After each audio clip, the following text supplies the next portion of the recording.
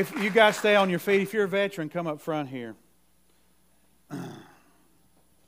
All you guys that have been, I want you to face the crowd. I'm going to get out here where I can face you all.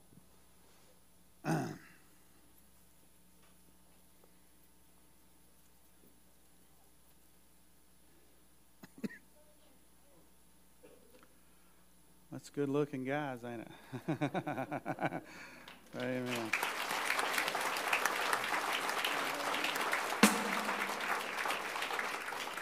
Maybe it's a new season for me where you don't take anything for granted.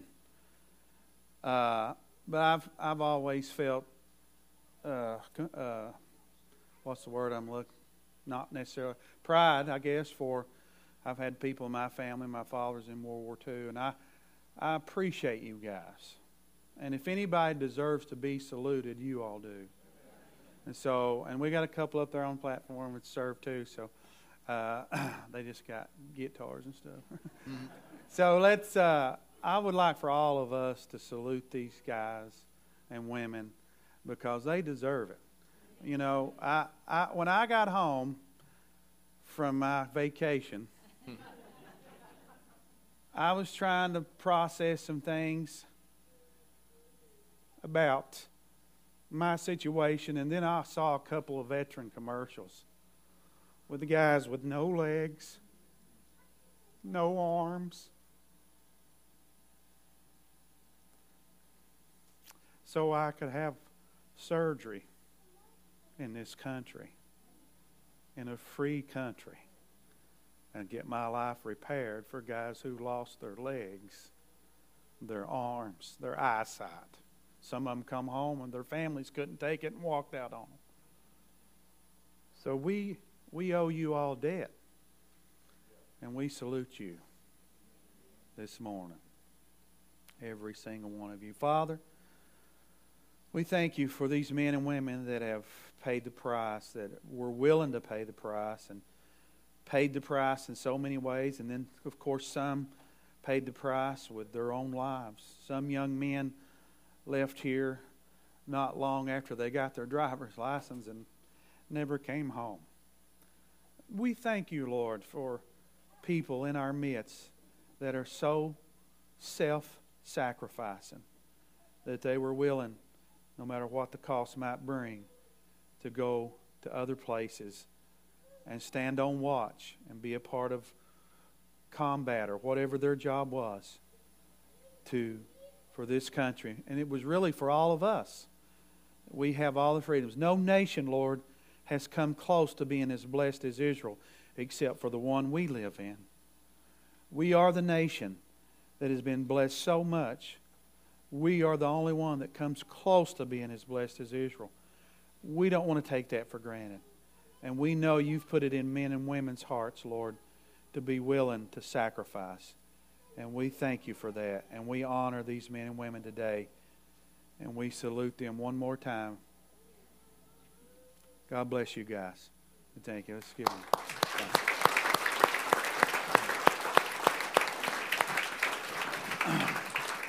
Let me read to you from Psalm 47 as we get ready to go into our praise and worship time. If you get a chance, take one of these guys out to breakfast. It says, "Oh, clap your hands, all you peoples, and shout to God with a voice of triumph. For the Lord Most High is awesome. He is a great king over all the earth. He will subdue the people under us and the nations under our feet. He will choose our inheritance for us. He has. His name's Jesus. The excellence of Jacob whom He loves. God has gone up with a shout, the Lord with the sound of a trumpet. Sing praises to God, sing praises. Sing praises to our King, sing praises." How many knows He wants us to sing praises? You going to do that with us this morning? For God is the King of all the earth. Sing praises with understanding. God reigns over the nations. God sits on His holy throne.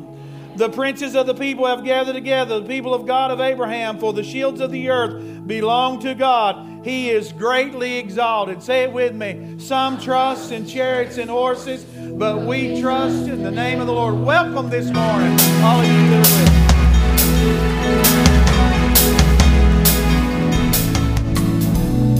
us. Hallelujah. Let's give the Lord some praise this morning. He's worthy.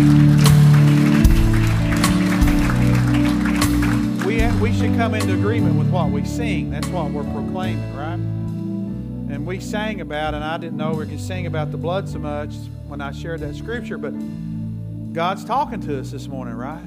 His blood is the only thing in the pharmacy of God. It is the remedy for everything. The blood of Jesus Christ. Amen. So whatever you need this morning, He's faithful. His promises are yes and amen in Christ.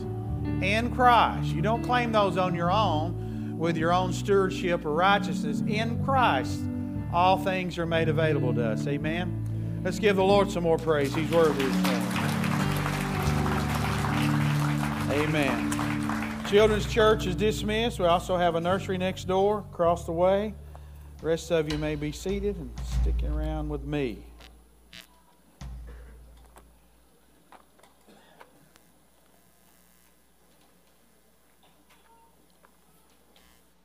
If you have your Bibles, you can turn to Matthew chapter 7 first. We'll run some places this morning. I want to say something here about Jesus. Jesus told us lots of tough stuff. You ever read what Jesus says? A lot of it's tough. He prepares us for what's coming. Things that would be coming to the world and its people. He shares a lot of that with us. He challenges us. He keeps what's important in front of us and cautions us. He uses a lot of caution. He talks very cautionary when He talks to us. Why would He tell us a lot of this tough, bad stuff? Because He saw a world that was going to reject His Father. And He knew how that was going to turn out, right? He knew that. Of course, He sees the end from the beginning. He's part of the Godhead. And nowhere was that more clearly identified when they rejected Jesus, right? He knew that when they rejected Him and how the world was going to continue to reject God. So we're probably the last semblance of a Christian nation left. And we're losing ground fast.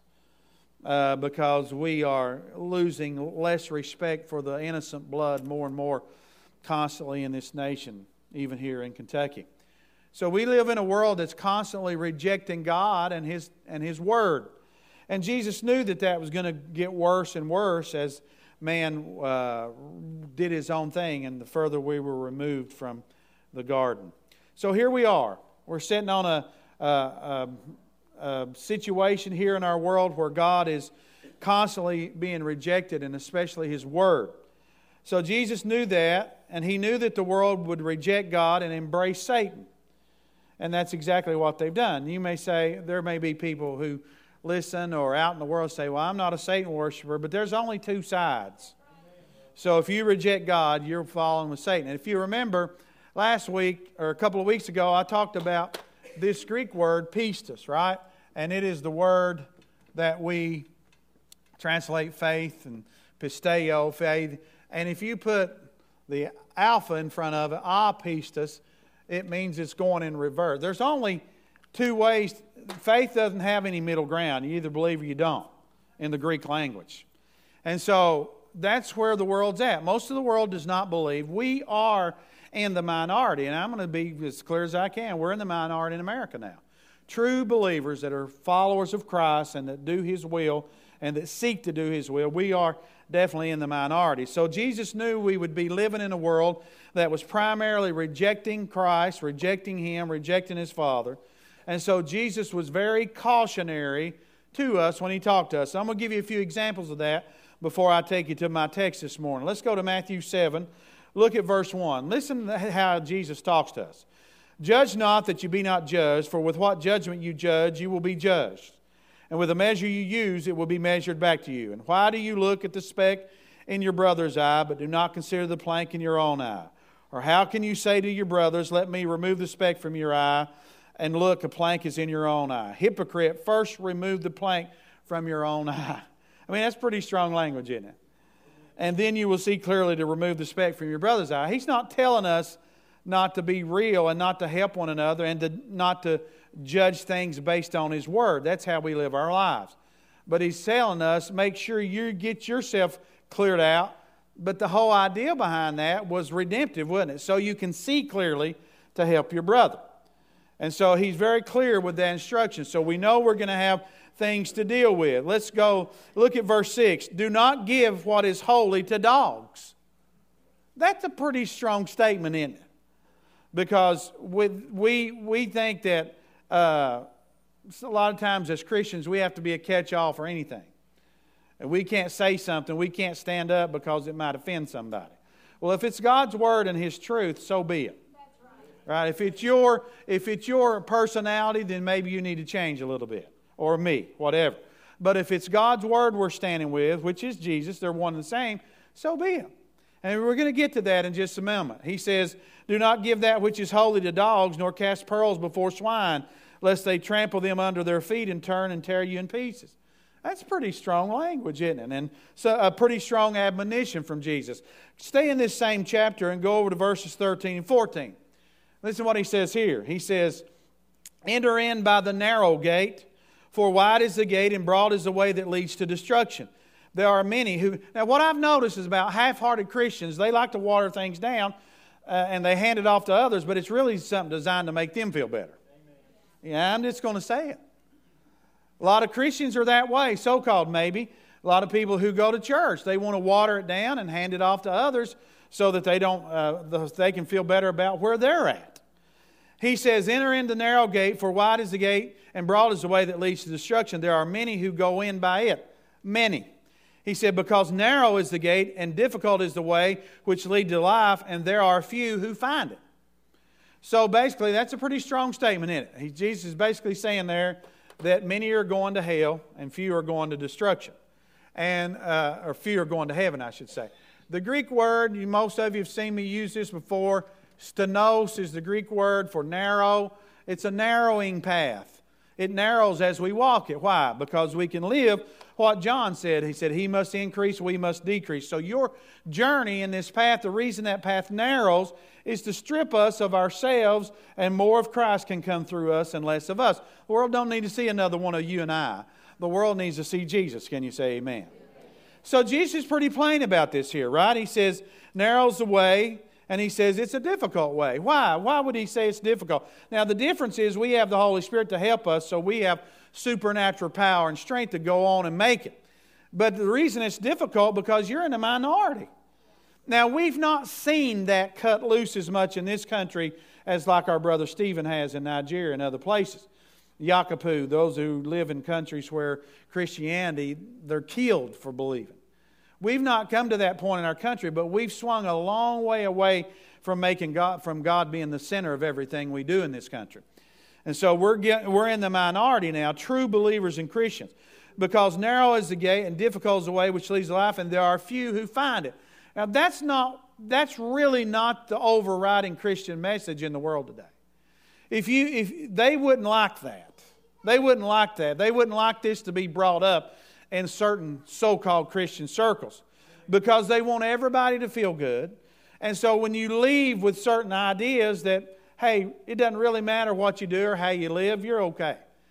And Jesus is very plain here by saying there are few that are going to heaven and many are going to destruction or hell. I mean, this is Jesus talking. He sees the end from the beginning. Let me give you another one. Let's go over to Luke chapter 21. I'm talking about Jesus as a plain talker and very cautionary. He speaks most of His words are caution. They're filled with caution for us. If you read the red, most of them are filled with caution. And I'm going to point out a couple of things about this as we go into our main text here in just a moment. In Luke 21, verse 34, I use this passage a lot because this is the only place that we find Jesus alluding to the rapture is in Luke 21. And after He does that, in verse 34, He says, but take heed to yourselves, lest your hearts be weighed down with carousing. Now, He's talking to people who are hearing the message about the end of time. He gives them a spiel here in Luke 21. It's the same, Luke wrote down things that he heard more clearly than Matthew 24, Mark 13, Luke 21 are basically the same message. but these writers write a little different. They bring out a little different message.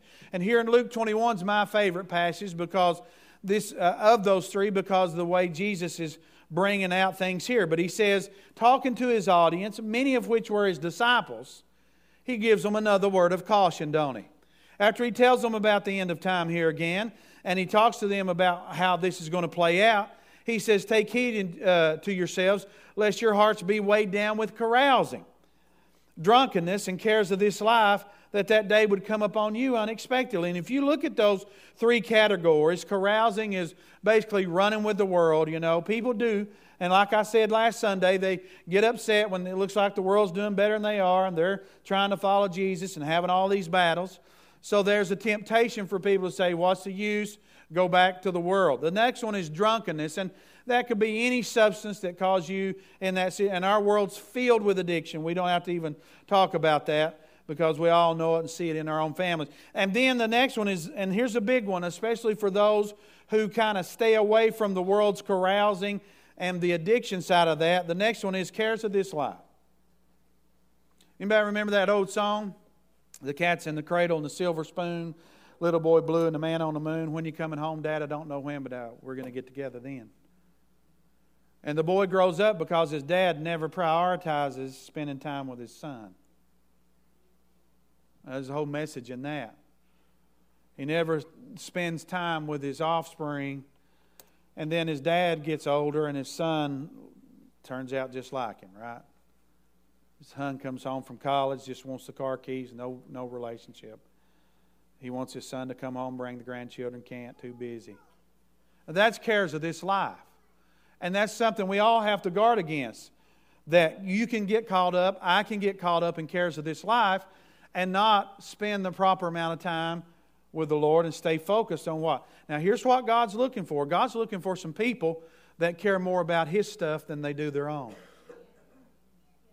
And it's not just preachers that He's looking for with that. It's all of us. God's looking for people who care more about His stuff than they do their own stuff. Now, when that gets out of whack, that's when we get caught up in cares of this life. When we start caring more about our stuff than we do God's stuff, that's when that gets out of whack. So that's pretty plain talk, would you say? He says, don't get caught up in these things because He gives us, He says, that day come upon you unexpectedly, for it will come as a snare on all those who dwell on the face of the whole earth. Watch therefore and pray always that you may be counted worthy to escape all these things that will come to pass and stand before the Son of Man. In other words, pray that you get to go before the bema seat Paul talks about. You go up in the rapture when the world's getting plunged in what Paul and Daniel and all of them called the Great Tribulation and the abomination of desolation that goes on during that. Jesus is saying, pray that you be counted worthy to escape those things, right? And stand before the Son of Man. You'll be judged for your works, but not for your salvation. And that's what he's referring to. The Bible ties itself together. So he's given us some more cautionary words, right? Now, don't get caught up in your own day. Listen, the day of the Lord could come, right? Look at chapter 20. I'm going to give you some more cautionary words. Verse 34, it's chapter 20. Just one chapter back, same verse as 34 and 21. Now we're going to go to 34 and 20. Jesus answered said to them, the sons of this age marrying are given in marriage. But those who are counted worthy, it's an interesting statement, isn't it? To attain that age and the resurrection from the dead, he says, neither marry nor are given in marriage, nor can they die anymore.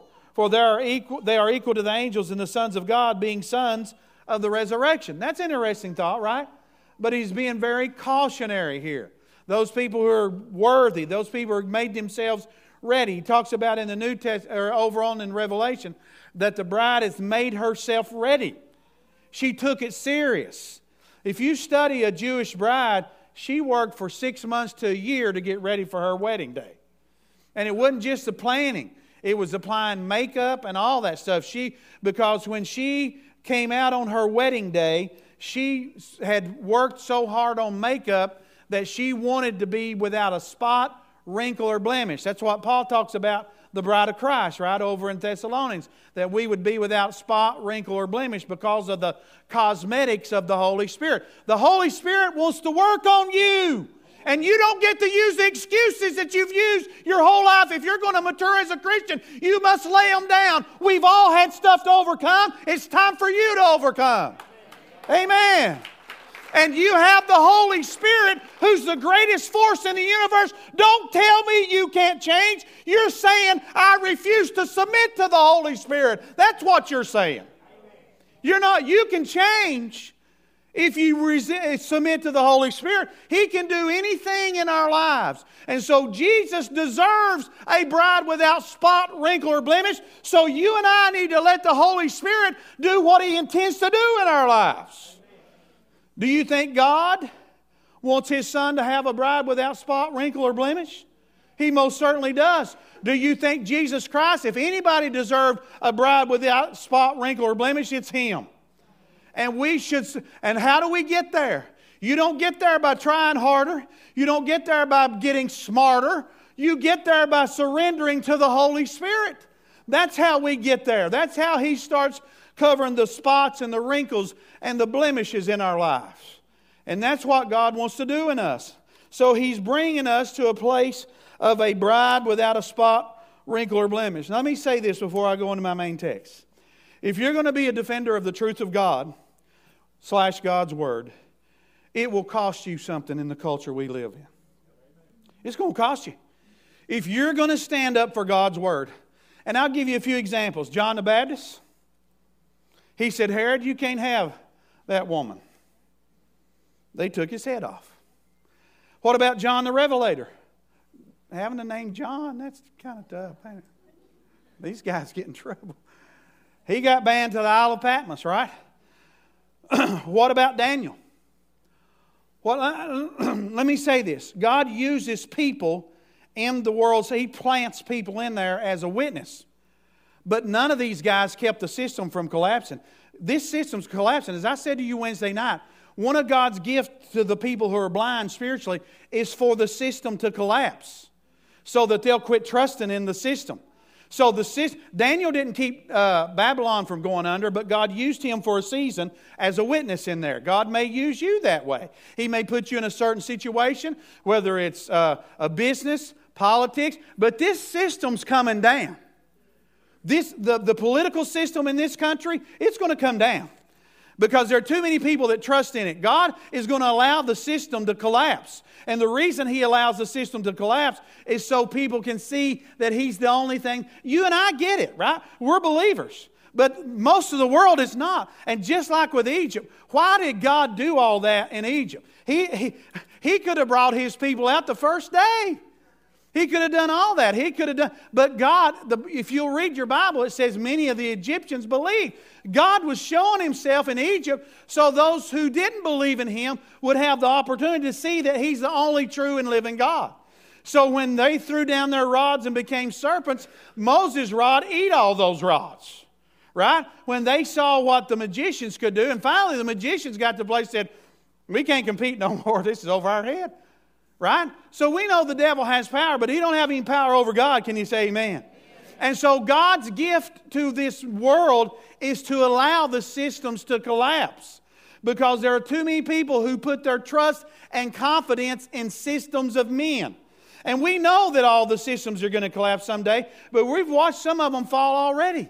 And that's God's gift so that people can see. So defending the truth is going to cost you something. Peter, Paul, John Huss was burned at the stake, and we know what happened to Jesus. If you're going to stand for the truth, and it's time for us to do that, and let's go to our main text in Jude. Let's go to chapter 1 of Jude. Jude chapter 1. Listen to what he says here. He says, Jude, a bondservant of Jesus Christ and brother of James, to those who are called, sanctified by God the Father, and preserved in Jesus Christ. Mercy, peace, and love be multiplied to you. These guys, they write cautionary. They're constantly writing us in a cautionary way, like Jesus talked. Beloved, I was very diligent to write to you concerning our common salvation. I found it necessary to write to you, exhorting you to contend earnestly for the faith. To contend earnestly for the faith. Now, that's a word. We are supposed to contend earnestly for the faith. Our job is not inside this building. Our job is when we go out there and mix and mingle wherever our paths lead. And this word contend is a powerful word, and I'm going to give it to you, lest you think you can sit at home and do nothing for God. We're called to contend for the faith. Number one, it means that contend is a good word that we use there in the New King James, by distinguishing. You should distinguish between God's truth and what the lies are. Right? I'm not talking about, this is a horrible thing that's happened in our country, and I'm sure it's going on all over the world. But how many times do you hear people say on television or maybe even out in public, where in circles you're in, I'm living out my truth? You don't have your own truth. There is no truth apart from Jesus Christ. And they use that as a guise to say basically what we said in the 60s, we're going to do whatever we want to do. And they call it my truth, right? I'm going to live out my truth. You don't have, Peter said there is no private interpretation of God's Word or His truth, right? You don't get your own interpretation of life and truth. And so, but that's becoming a common thing in our language. The next thing it means to contend for the faith means to distinguish between the truth, to judge, and to separate, right? So you separate the truth, which is God. I'm not talking about facts. Everybody's got some facts. Some facts are good and some are bad. I'm talking about the truth. We're talking about the person of Jesus Christ and the Word of God. The next thing is that it means to show partiality. You doggone right. Did I just say that? You doggone right I'm showing partiality to God's Word. That's the height of life. If that's not the height of life, then I'm ready to quit doing what I'm doing. This is the plumb line for everything in life. I don't care where people are at. The Bible says in Titus that the grace of God that brings salvation has appeared to all men. Now, I don't know how God does it. I don't know if He talks through donkeys. He does talk through donkeys. He's done that before. Whatever He does to get to... So everybody in the world, red, yellow, black, and white, don't matter. We're all going to be judged by that book right there.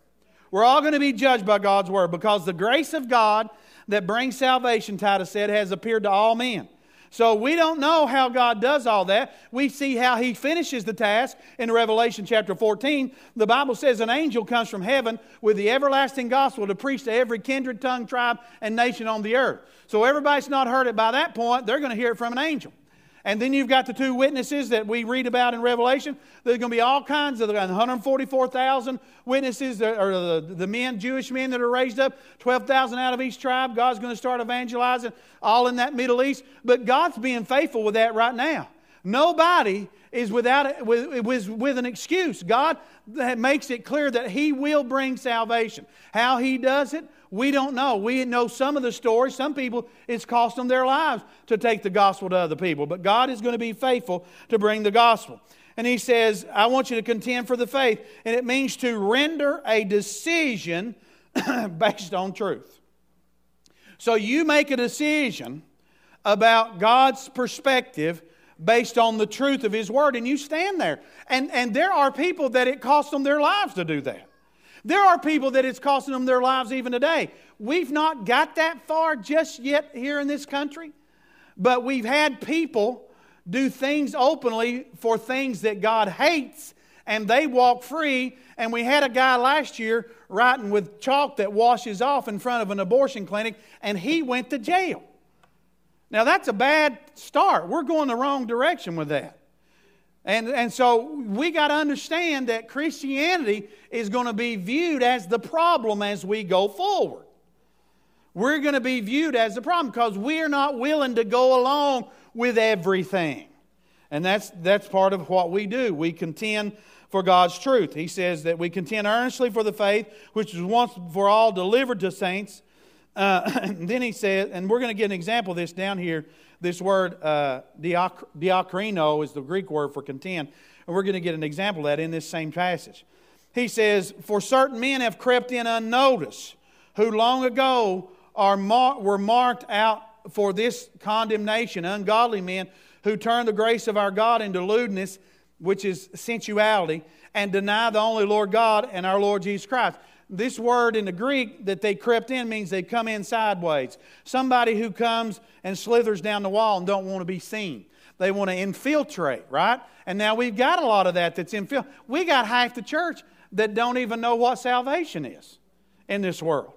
preaching other things, preaching other methods, preaching whatever. And so we've had a lot of people creep inside the church that have veered from the truth. They don't stick. Listen, I was amazed this morning. I got up and listened to two preachers just a little bit early because I wake up so early now. Neither one of them use Scripture. Just want to talk. Just want to talk. When did men get better about saying what Jesus said? Amen. Did you figure out a better way to say it than Jesus did? He was perfect. I doubt it. That's not for you all. That's for you preachers. Straighten up. Start preaching the Word of God. You are good. I'm talking to the preachers. But they come in sideways. That's how they do. You know, they slither in. They don't want to be seen. And they infiltrate, right? And then I tell you, I about got sick, want to go throw up. Watched a couple of commercials during this political season with preachers promoting things like abortion and stuff.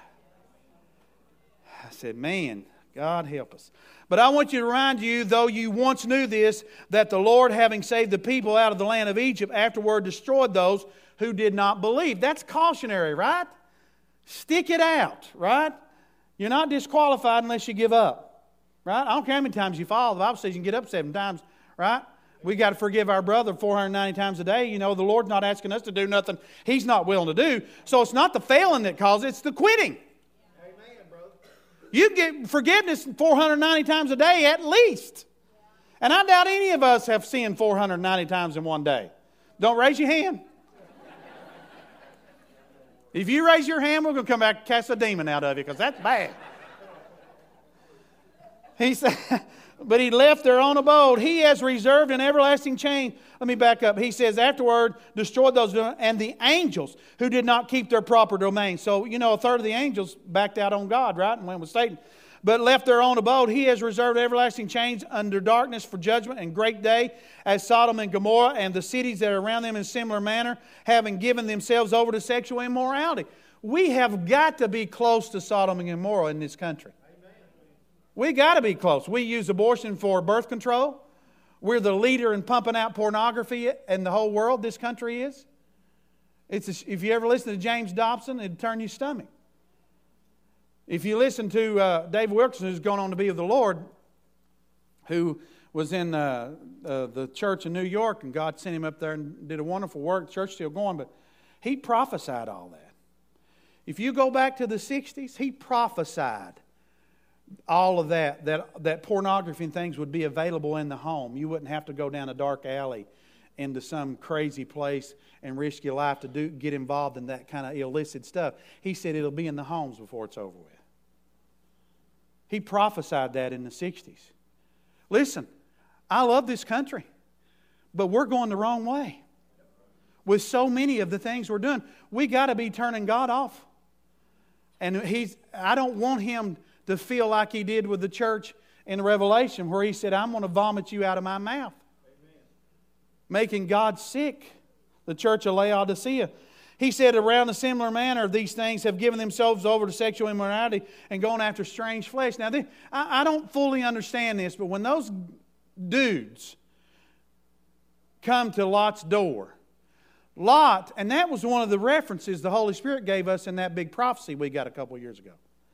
He said, America will begin to grope like the men at Lot's door. You remember that? Because they were struck blind. But when they were outside the door, before those angels struck them blind, they wanted those angels to lie with. Lot, I don't fully understand this. Try to understand a little bit. You become responsible. Back in their day, if you took somebody in, you became responsible for them. So you were basically supposed to put yourself out and take the hit instead of them, because you took responsibility. If you go back into, that's what happened with the Benjamites and all that, when they cut that woman up in pieces and sent her out to all the tribes and said, look what's been done in Israel. This horrible. The Benjamites were some of the more lewd crowd out of the children of Israel. They got caught up into some lewdness like he talks about here. But Lot offered his 2 daughters. That's hard to calculate. But he did it. They didn't want them.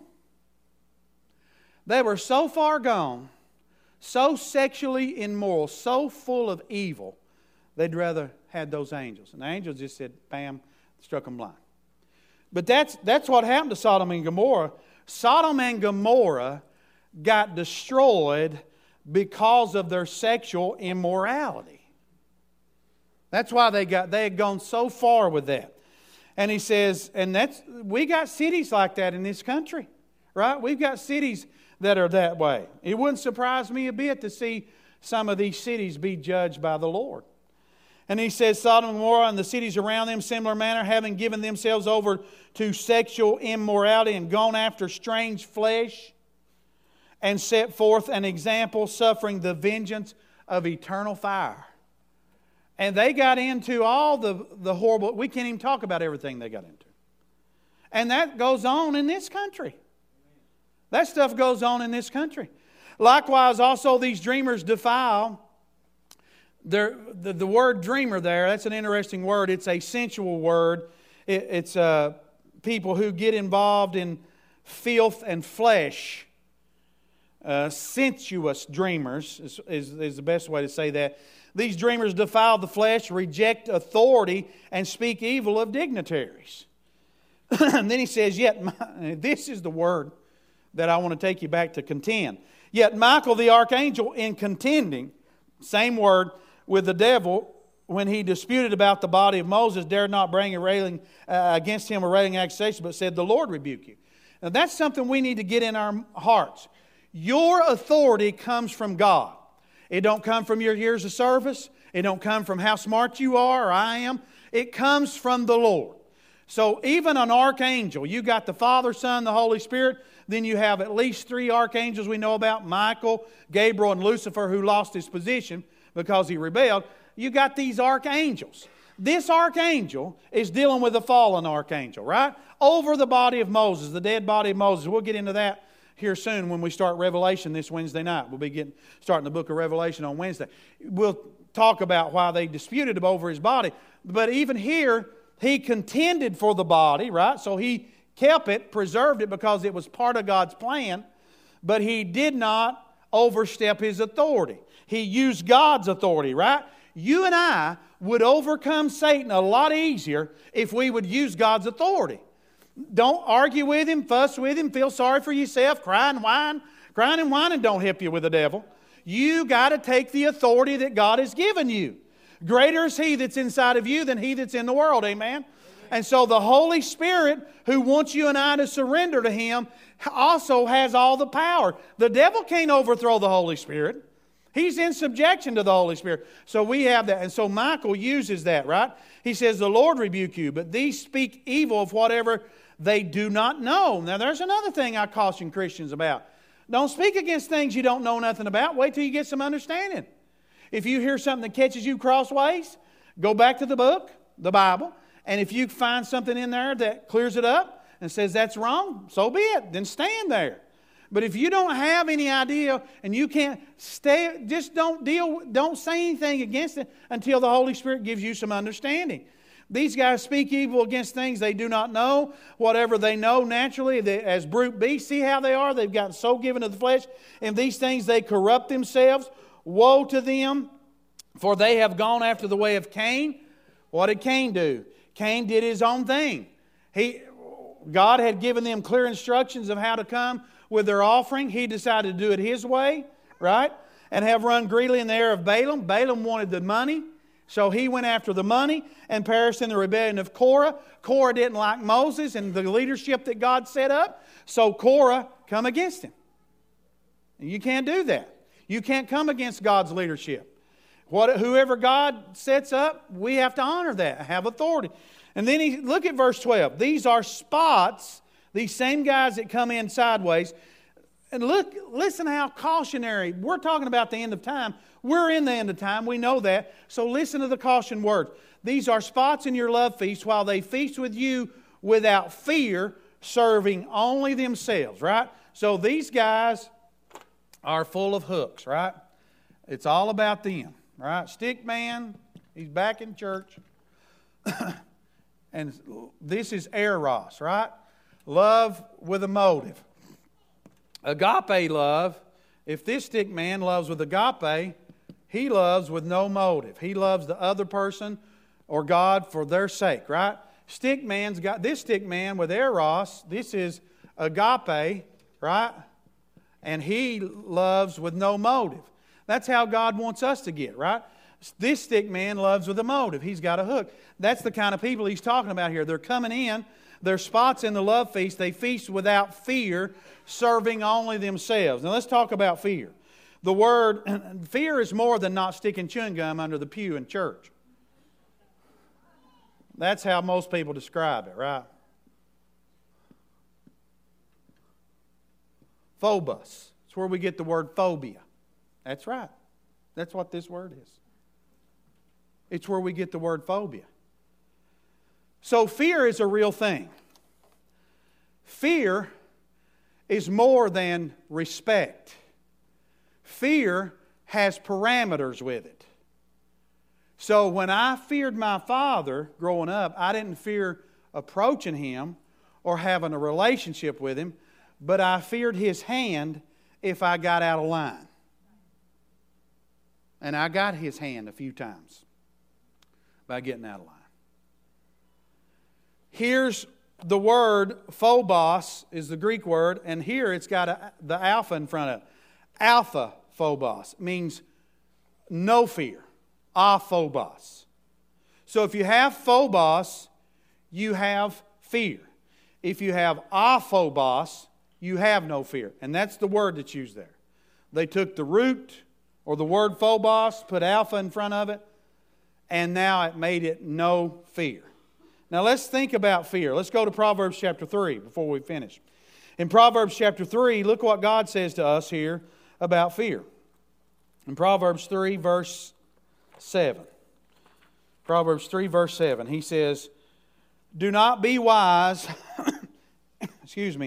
in your own eyes. I'll give you a second. Take a drink of water. Do not be wise in your own eyes. Fear the Lord and depart from evil. All right? If you're not departing from evil, or if I'm not departing from evil, fear's not working correctly. I don't care if you stuck chewing gum under the seat or not. That's what the fear of the Lord does. It causes us to depart from evil. If you're constantly abiding in something that's against God, fear's not working correctly in you. I don't care if you came in and sat like a knot on the log and didn't do anything. Fear has a work to do. Look at verse 9, or chapter 9, verse 10 and 11, this same book in Proverbs. 9, verse 10 says, the fear of the Lord is the beginning of wisdom. To fear God is the beginning of wisdom. And the knowledge of the Holy One is understanding. And look at the reward for this. It says, For by me your days will be multiplied, and the years of life will be added unto you. What good instruction, right? What good instruction. Let's go to Acts chapter 10. Let's look at the Greek word over here in Acts chapter 10. I'm almost done, verse 34. Acts chapter 10, verse 34. I want you to understand the fear of the Lord. Then Peter opened his mouth and said, in truth I perceive that God shows no partiality. That's good, but you just can't run that like it's a free-for-all. Look at the next line. But in every nation, whoever fears Him and works righteousness is accepted by Him. Right? I've seen a sign somewhere that says God's for you. No, not if you're not following Him, He's not. He's against you. There's plenty of scripture in there that says the way you want God for you is to accept His Son and get on His side. If you're not following God, if you're not on His side, He's against you because everything you're doing is working in the wrong direction. But look at verse. Let's go to Luke chapter 12. Back to Luke chapter 12. Show you another place about fear. This is Jesus talking here. This is in red. This is a very cautionary statement, I might say. In Luke chapter 12, verse 4. Listen to what he says. He calls them friends in this little spiel. He says, and I say to you, my friends, do not be afraid of those who kill the body, and afterward that have no more they can do.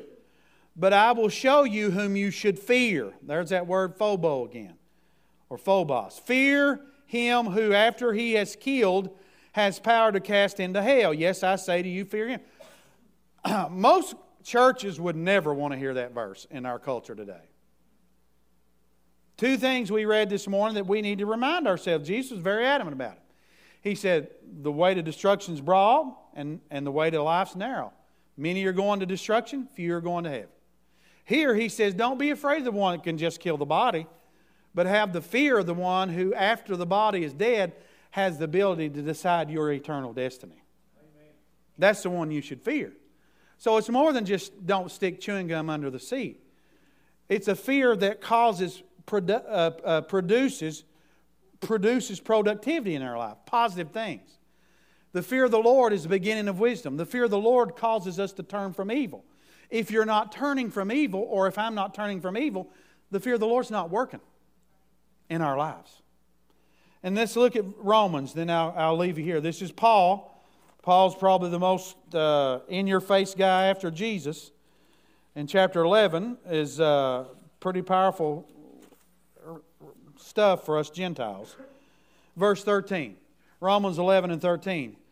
He says, I speak to you Gentiles inasmuch as I am an apostle to the Gentiles. I magnify my ministry if by any means I may provoke to jealousy those who are in my flesh and save some of them. He says, my job is to go to the Gentiles, but I'd still like to see some of my Jewish brothers saved. For if their being cast away is the reconciling of the world, what will happen? What will their acceptance be but life from the dead? And that's prophesied by the bones of Ezekiel and all that. For if the first fruit is holy, the lump is also holy. And if the root is holy, so are the branches. And if some of the branches were broken off, and you being a wild olive tree, talking to us Gentiles, were grafted in among them, and with some become partaker of the root and the fatness of the olive tree, do not boast against the branches. But if you do boast, remember that you do not support the root, but the root supports you. Don't forget how you're in this thing, right? Through Christ. You will say then, branches were broken off that I might be grafted in. Well said, talking to us Gentiles.